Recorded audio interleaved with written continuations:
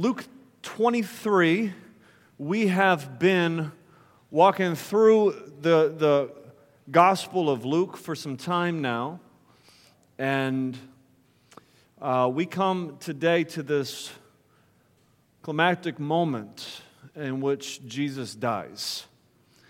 In some ways, the whole Gospel has been moving us to this moment. So I want to ask that you would join me in Luke 23, starting in verse 44. We're going to read through verse 49.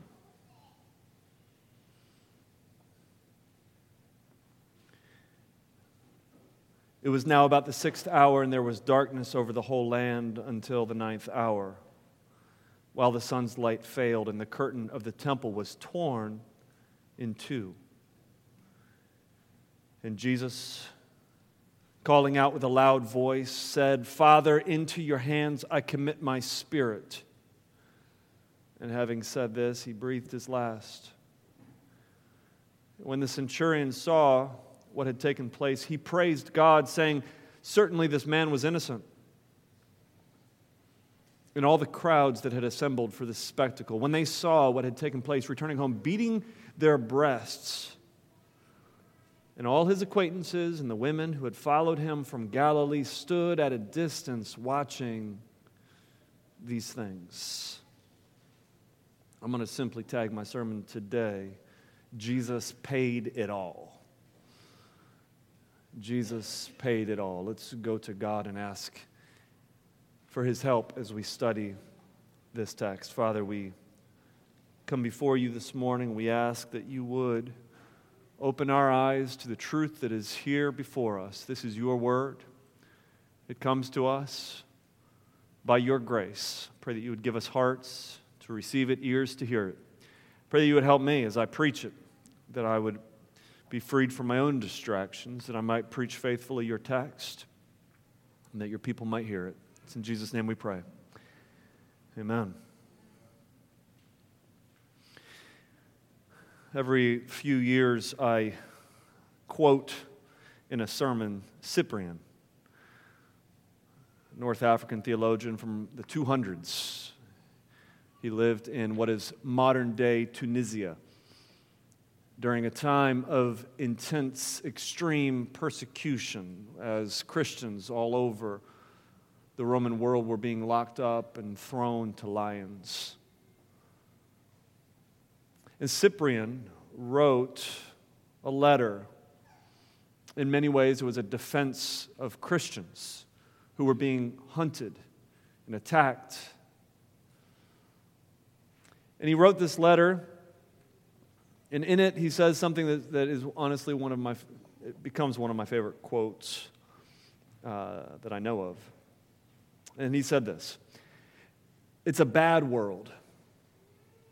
An incredibly bad world.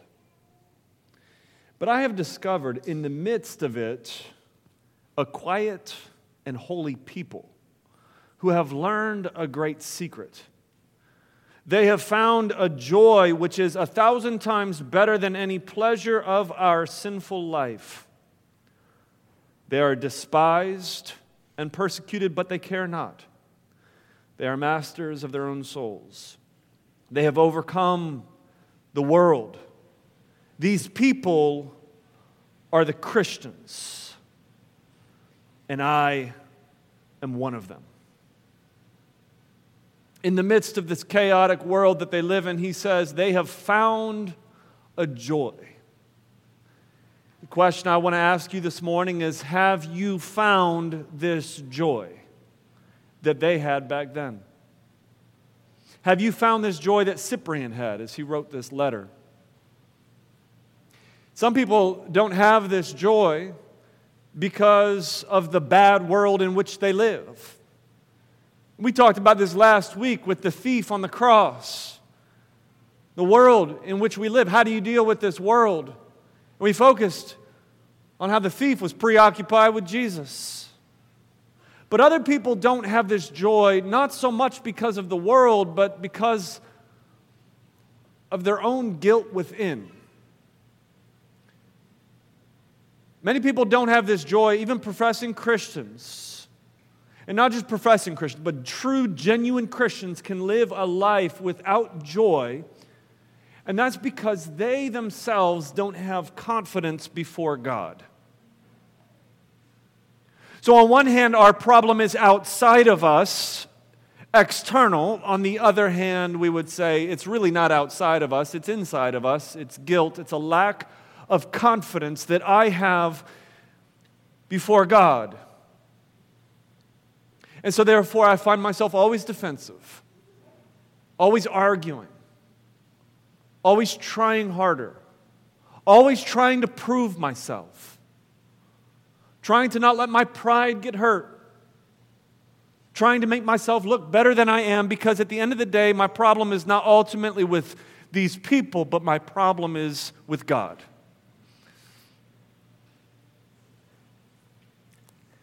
Let me give you the whole point of my sermon, and then I'll give you my sermon, all right? The point of my sermon is this. In order for you to live with confidence and joy before God, you've got to understand what happened on the cross. If you don't understand what happened on the cross, you will have no joy in the Christian life. If you don't understand what took place on the cross, you will have no confidence before God. And so what I want to do is just meditate this morning on these verses. I want to take our time going through these verses, and I want to explore what happened on the cross. This climactic moment in which Jesus takes his final breath and dies. Think about it. Jesus actually died. We're given a timeline here of what took place. Of course, you know that Judas betrayed Jesus. Jesus was wrongfully arrested. Peter then denied Jesus. Jesus then had a series of sham trials that he was put on, at which point he was unjustly condemned to death. He's whipped, he's beat, he's mocked, a cross put on his back. Finally, there in verse 33, it says simply, and they crucified him. No details as to what that was. The details were far too gruesome to mention, and everybody knew exactly what a crucifixion was. And so all Luke has to say is, and they crucified him. And everybody knows. Hanging on the cross at 9 a.m. The timeline goes on. The 6th hour, there's darkness that comes all over the land. We're going to talk about that darkness. And by the 9th hour, that's 3 p.m., Jesus died. Now, as Jesus is hanging on the cross, we are actually told what's going on. We receive a witness and a testimony as to what's actually happening on the cross as it happens. And it's not Morgan Freeman narrating it. All right? It's not some like fire and brimstone preacher standing at the foot of the cross telling everybody this is what's happening. But it's as if God himself speaks and tells us what's going on at the cross, and he does it through not a narrator or a preacher, but through the heavens. Creation itself speaks in this moment and narrates for us a story. Verses 44 and 45, the sun's light failed. This is 12 o'clock p.m., middle of the day. Sun's right overhead. And all of a sudden, the sun turns black.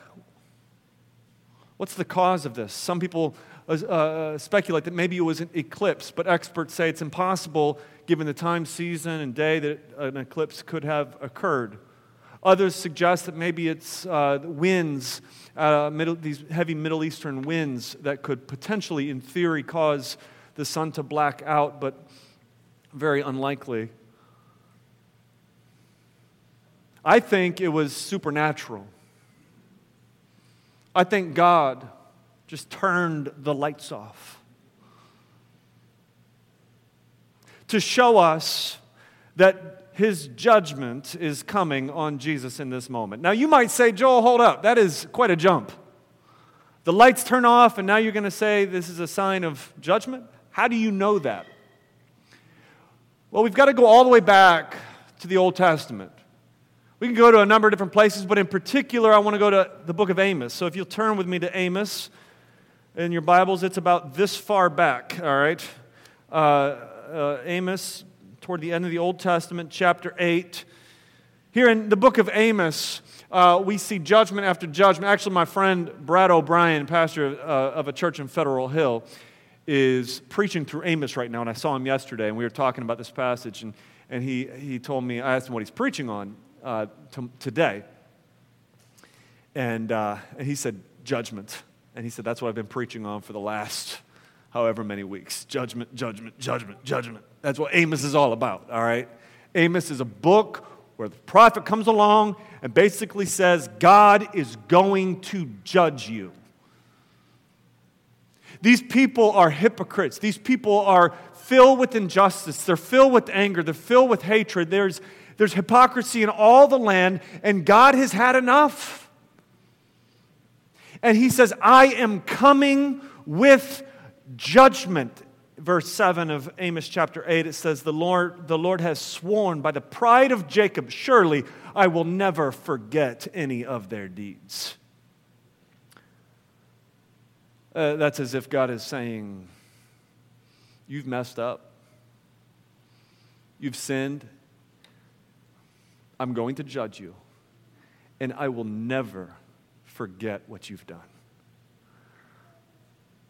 Like, look, you can sin against me. Give me about 2 years. Even if you never repented, we're cool again because I forgot. Right?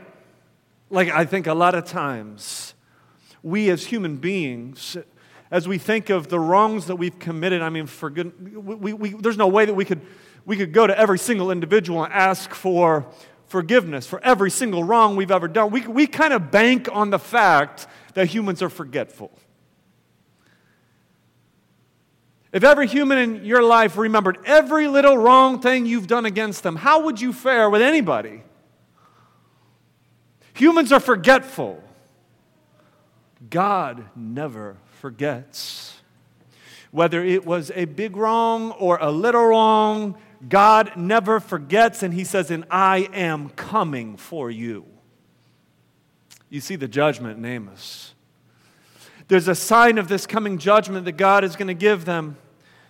In verse 9, it says, and on that day declares the Lord God, I will make the sun go down at noon and darken the earth in broad daylight. I will make the sun go down at noon. All throughout the Scriptures, we see human failure. We see God make a covenant with Adam, and Adam sins against God. And as a result of his sin, God will not forget it, and the whole human race is now under the curse of death. God makes a covenant with a man named Moses on behalf of all of Israel. And Israel sins against God and therefore loses the promised land, the place of peace and presence with God. There is a day of judgment that is to come, and the sign that Amos gives is that when this judgment comes, the sun is going to go dark at noon. Now, we could go all through the Old Testament and see how darkness and noon are often signs and symbols of God's judgment. Isaiah 59, verse 10, we stumble at noon as in the twilight. Jeremiah, another book of judgment, chapter 15, verse 8. Jeremiah, as he's declaring a similar kind of judgment that Amos is, he says, God says, I have brought a destroyer at noonday. Jeremiah chapter 15, verse 9, her sun went down while it was yet day. Micah chapter 3, verse 6, the sun shall go down upon the prophets, and the day shall be black over them. darkness of the damned, the darkness of those under the curse of God. That's what we're dealing with here. And so when the sun turns off at noon, every single Jew standing around knows exactly what that means. This is the judgment of God. It's not just simply a random event as part of the story of what happened on the cross. But this is the very testimony of creation, saying God's judgment is happening right now. William Hendrickson put it this way. He says, hell came to Calvary. Hell came to Calvary, and the Savior bore its horrors in our place. The big theological word is propitiation. Everybody say propitiation. Propitiation is a word that means wrath bearer or satisfaction of wrath, but it's in some ways more than that. It also has the idea of reconciliation built into it. I'll give you an example of propitiation. You see my son Chapman up here and how he whines and cries for things, just as he was doing during our singing time. And suppose we're at home with Chapman and he wants a Nintendo Switch from his 8-year-old brother, and he's crying for it and whining for it, and we say, no, you can't have the Switch, and he loses it. And he starts beating up his 8-year-old brother. This happens all the time. He literally just tackled him like 2 days ago. And we checked on Haddon to make sure he was all right. We knew Chapman was fine. And so then the righteous anger begins to build within my wife and I. And I really mean it, righteous anger. Like, you can actually have righteous anger, all right? When you're angry at your kids, it's not always sinful, as long as it's channeled in love and righteousness. Amen? Come on, parents. Somebody better say amen in this room. And so what do? Well, we put him in timeout. We might give him a little spanking. Don't come at me, all right? We put him in timeout as well. And then after some time, we check on him. He's fine. He's happy. He says, I'm sorry, as he's always quick to apologize. We hug him. We say, we love you. What happened? That's propitiation. Propitiation is dealing with it. He's got to deal with the wrong that he's done. And as it's dealt with, we can have a reconciled relationship. Now, God's wrath is nothing like mine. It's actually much greater on one hand. And on the other hand, it's much more controlled. To understand God's wrath, we first have to understand God's character. God, the Bible says, is a holy God. That means forever set apart from us. God is not like us. In Him there is no sin. In Him is only perfection. He's righteous. He's just. Now we understand God's character, then we look at ourselves. And who are we? We are covenant breakers. We are the descendants of Adam, who broke God's law, who brought the curse of death on all of us. We are the descendants of Abraham and the people who rebelled against God. We are the descendants of sinners, lawbreakers.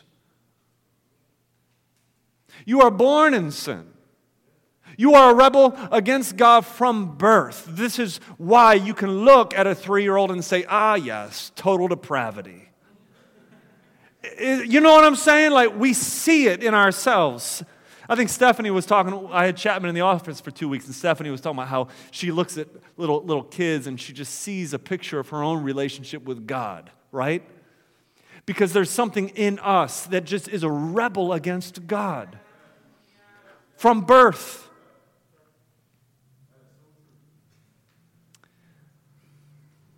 Now, if we've sinned against a holy God, we've rejected His Son, we've rejected His image, we've broken the icon of the stamp of the image of God that is upon us, and we have wrongly reflected the image of God to the world around us, meaning we've even lied about God to others as we live our lives of sin. Well, what kind of wrath does that incur? Well, it's based on His character, so it's a holy wrath. It's an infinite wrath. It's an eternal wrath. And for us, it is horrific, and for God, it is just.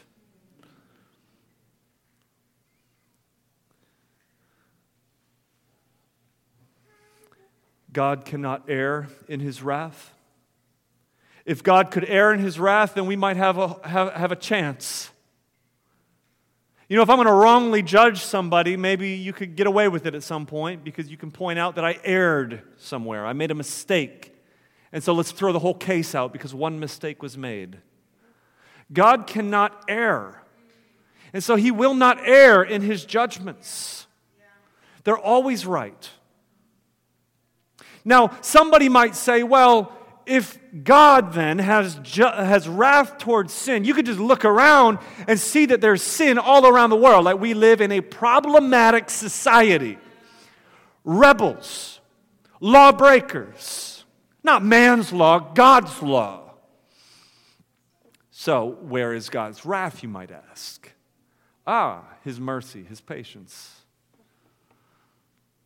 Just because you're walking up a volcano doesn't mean that there isn't magma on the inside. Like it might feel all peaceful, a nice little hike up the side of a hill. And then somebody says, you know, this is an active volcano. But you see, His mercy, His patience, His forbearing keeps the magma on the inside. But it doesn't mean that judgment is not there. Now, if God was like us, that volcano would explode, would constantly explode, would be exploding all the time, would have began exploding thousands of years ago. None of us would even be here. But God is not like us. What happened on the cross?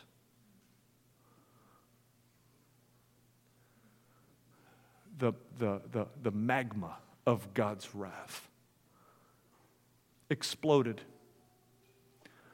but it was channeled. It's amazing. Because of God's grace, the lava of His wrath did not pour down on the Roman centurion who just hung Him on the cross.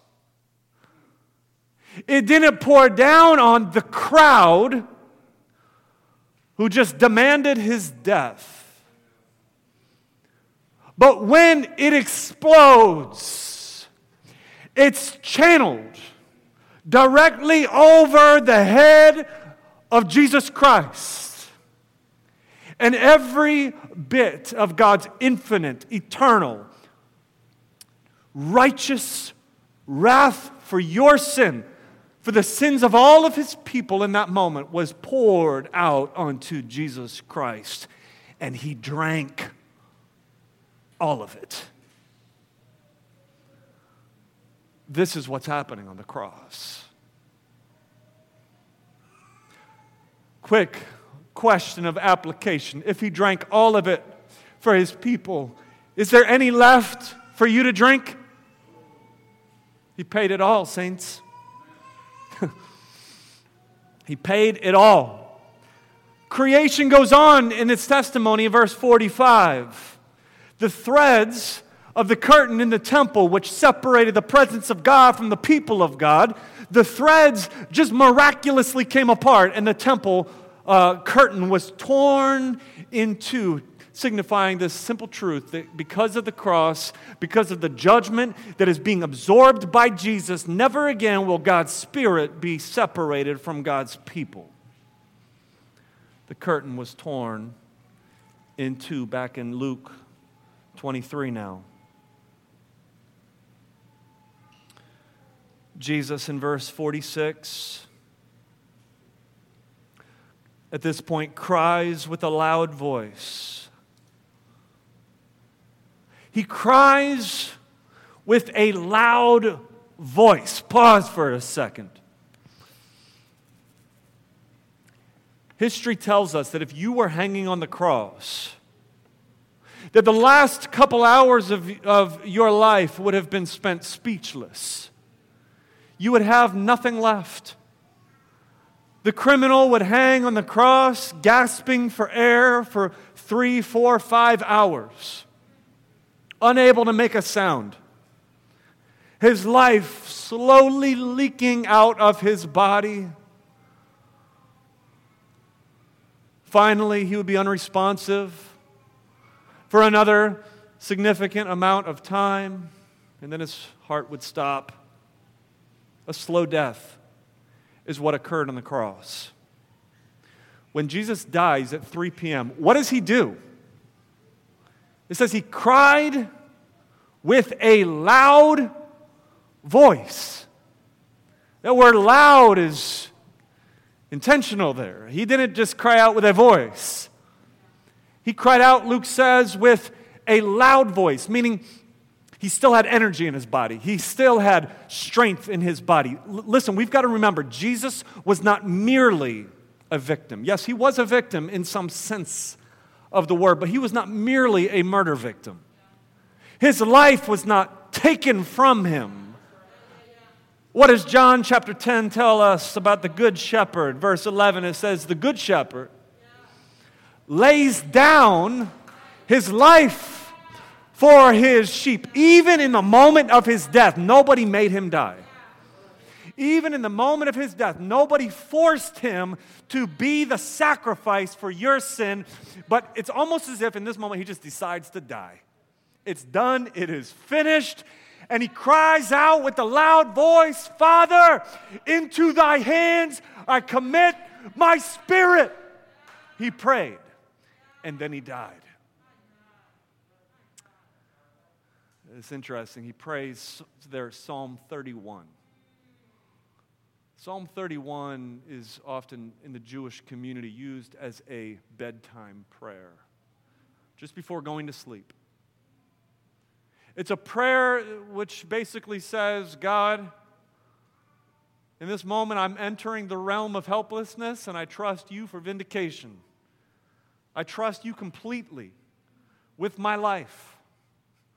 Jesus, as he goes into the sleep of death, prays this prayer. And he shows us all how to die. For the Christian, death is not merely a leap into the abyss of question marks, but death is a final gift to the Christian. In our death, it is our final act of faith as we look to God. And I pray all of us would have, whether we say the words or not, that we'll have the same spirit. God, into thy hands I commit my spirit. Church, have faith until death. Have faith in God until death. Jesus prays this prayer, and the king is dead. Now, immediately we see responses to his death. First is the response of the Roman centurion. A centurion is a man who traditionally would have 100 soldiers. By this time, it could be 80, it could be 120. It wasn't specifically about the number, but he's like a platoon leader. He's a general. He's the one that's there with the platoon of Roman soldiers who were commissioned to carry out this crucifixion, meaning this centurion has been overseeing the nails going into his hands and feet. He's been overseeing the whole mocking process. maybe participating in it. And just like the thief on the cross had a change, the centurion has a change.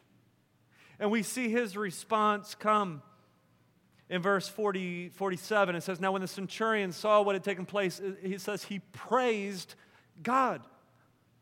There's no qualifier there.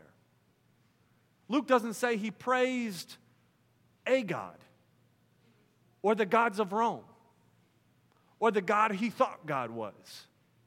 But Luke tells us he actually praised God. He's experienced a change. In the other Gospels, we're told that he confesses also, surely this man was the Son of God.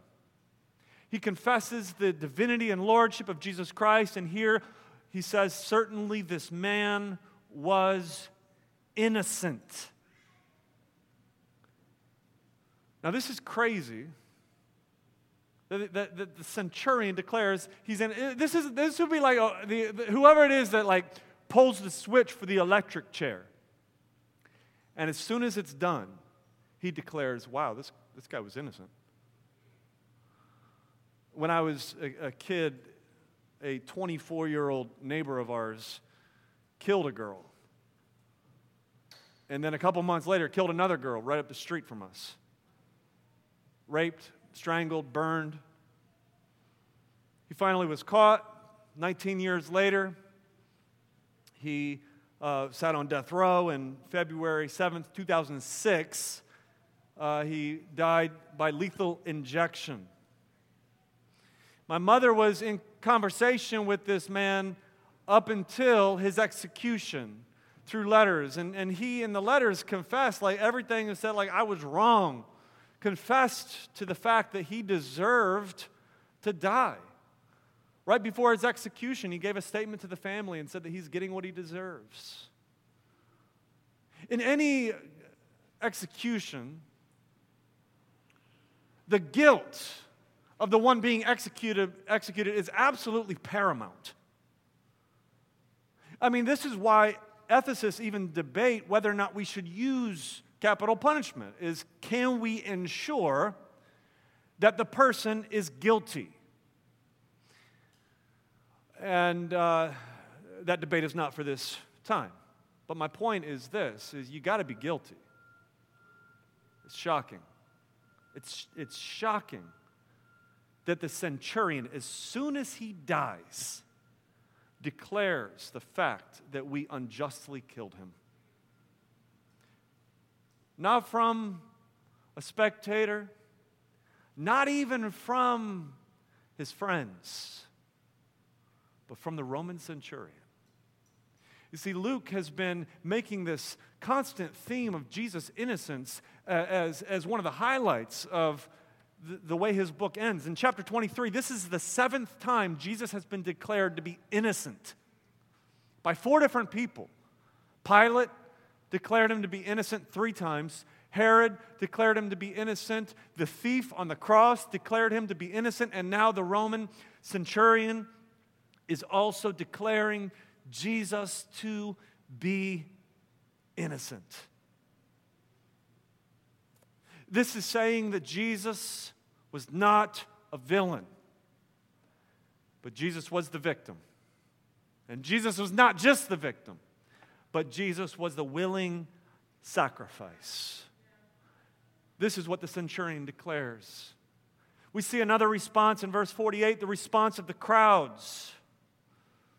Verse 48, all of the crowds that had assembled for this spectacle, when they saw what had taken place, they returned home beating their breasts. What does beating their breasts mean? Well, Luke has already used the phrase beating of the breast once in Luke. And so I think Luke is making a point about the response of the crowds.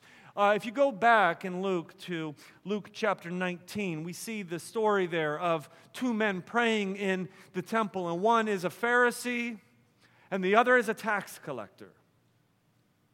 And the Pharisee prays, God, thank you for not making me like this sinner over here. And then we hear the prayer of the tax collector. But before we hear the prayer, Lord have mercy, The tax collector, it says, beat his breast. Beating one's breast is a sign of repentance. It's a sign of owning guilt. It's a sign of a deep sadness that is attached to a turning from sin. As the crowd goes home, it says, they went home beating their breast. For them, I believe what they realized is, as we have called out for this man's death and as we've witnessed it, that he is actually not the villain, but we are. Let me ask you this question. Who's the villain? Is Jesus the villain, or are you? You see, a lot of folks are going to turn this around, and they're going to actually, in the deep recesses of their heart, believe that God is the villain. And I'll tell you why. I heard a story of somebody that grew up on a milking cow farm, dairy farm, I guess is what you'd call it. And they said they would milk these cows, and then if a cow stopped producing milk, they had no need for the cow. And so that night they would have steak. They said we did the same thing with chickens. We had chickens and we loved our chickens for one purpose. They gave us eggs. And if at any point a chicken would stop giving us eggs, we would have stew that night. See, some people come to God because of what they think they can get from God. Yeah, they love God. They go to church every Sunday. They are in Sunday school classes. They read books. They pray. They seem to be a very pious individual. But they've been told that if you get God, then God will give you something. In this world, they've been promised prosperity. They've been promised peace. They've been promised success. They've been promised freedom from stress. And so the question for them is, has God worked for you? Does God work for you? And then here's the dilemma, is when God stops seemingly working for them, they stop working for God. And as quickly as they got God, they get rid of God. Look, church, is God the villain in your life? Because you don't get from God what you want to get from God? Or I wonder if somebody here would say, look, I never came to God to get life in this world. I came to God to get forgiveness of sins. I came to God because Jesus paid it all.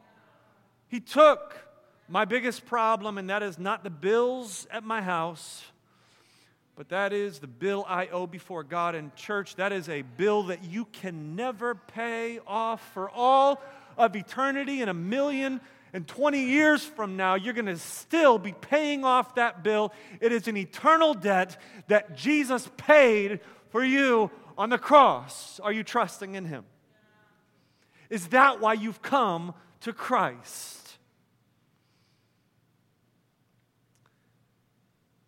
Are you a victim or a villain? The way you answer that question says a lot about your repentance. If you're going to play the victim in this world, you've got this bill to pay. Nobody's paying it for you. But if you say, no, I'm a villain, I've got good news for you. At the cross, Jesus turned His villains into friends. It's the great irony, isn't it, of the Christian life? It's like everybody else is like, man, like, you know, the way you preach and the way what you believe about God, it just makes me kind of feel bad about myself. And I'm like, good. Just makes me feel like I'm a villain. Exactly. But isn't it an irony that it's not until we become spiritually broke that we become inheritance of the earth. Like, isn't it an irony that until we recognize that we've got a sin debt that we can never pay, that we realize, oh, it's been paid. You've got a gift beyond your comprehension. Yeah, the great irony is at the cross, Jesus turns his villain into friends. Where do I see that? Well, look at the crowds. These are the people who shouted out, Barabbas! Give us Barabbas! These are the people who demanded the death of Jesus Christ. These are the people who have been wagging their heads at him. These are the people who have been mocking him. These are the people who have been name-calling him, laughing at him, scorning him on the cross. And now they go home beating their breasts. Some people say, well, it's likely not true repentance. They probably just felt bad. It would be too unlikely that they would have experienced true repentance. But friends, when is true repentance ever likely? You know what I'm saying? Like, when it came to you, it wasn't likely.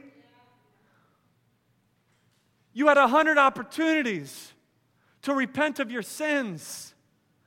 And every time they were all unlikely. And then all of a sudden something happened. And what was unlikely became a miracle. You were reborn and you repented. You turned from your sins. I'm just saying that in Acts chapter 2, there are 3,000 people who are baptized and added to the number that day. They came from somewhere. And I don't know for sure, but I wonder if some of that 3,000 were these crowds, maybe hundreds of them, were there as witnesses to the cross, maybe hundreds of them who previously had called for the name of Barabbas instead of Jesus. Villains turned into friends. God says, "Come now, let us reason together," says the Lord. "Though your sins are like scarlet, they shall be white as snow. Though they are like crimson, they shall become like wool." Let me close with just one more lesson from the cross. And that is this: Jesus is the Savior all by himself. He's the Savior all by himself. In verse 49, all his acquaintances and the women who followed him from Galilee stood at a distance watching these things. Not one apostle died for your sins.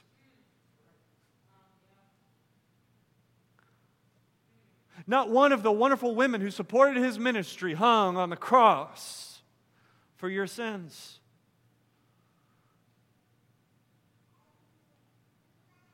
Not one saint can offer forgiveness for your sins. There's not a pastor out there that can mediate between you and God. My point is this: Jesus died as the Savior all by himself. Now, Jesus lived his life as a model of Christian community. He did everything as a team. As he lives his life, he's walking with his disciples. They're sleeping together. They're ministering together. They're even healing together. It's like life-on-life discipleship, hardcore. It's the model for all of us, even as we live our church. Let's do it together. When Jesus died on the cross, he didn't do it together. You see what I'm saying? Where were they when he died? They stood at a distance. He died on that hill all alone. They stood at a distance. Their dreams in this moment had been dashed. Everything that they had hoped for in Christ had now abruptly come to an end as the King is dead. They are, in a word, confused. But listen, they don't know the whole story. They don't know the whole story of what God is doing in this moment and what is about to happen 3 days later. For Jesus Jesus rose from the dead. Point is this: none of us stand at a distance from the cross anymore. It's no longer confusing to us. We're told what happened on the cross. And so our response is to run as fast as we can and cling with all of our might to the cross of Jesus Christ. On December 25th, 400 Christians were arrested in a certain town because they were celebrating Christmas. This town persecuting the Christians put these 400 individuals into a prison on the top of a hill. The next day, on December 26th, a 9.0 on the Richter scale earthquake hit the town, and 80% of the people perished in the earthquake. 400 Christians were safe because they were on top of this hill that wasn't harmed. Oh, they were confused. No doubt about it. They didn't know what was going on. But they were saved on a hill. I wonder if somebody knows that you were saved on a hill. If Jesus Christ did not climb up the hill of Calvary to step into your chains, to step into your prison cell, to step into the judgment that you deserved, I wonder how many here would say, I would have had no hope.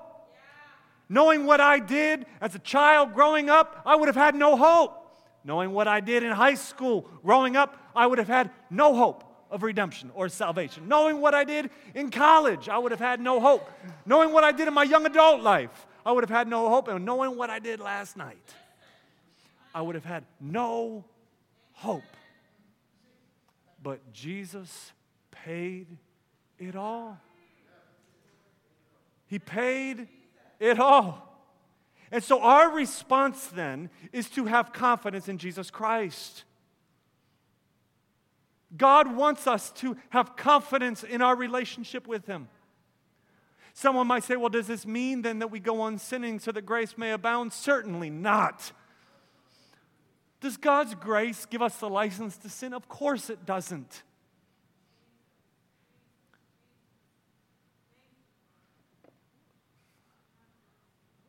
But if you sin, James says, we have a Savior. And He paid it all. He paid it all. And so all then, what? What's our response? All to Him I owe. Sin had left a crimson stain, but He washed it white as snow. Let's pray.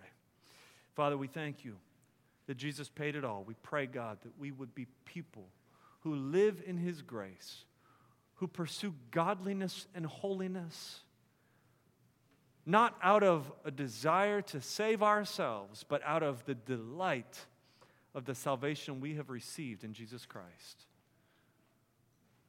All to You we owe. It's in Jesus' name. Amen.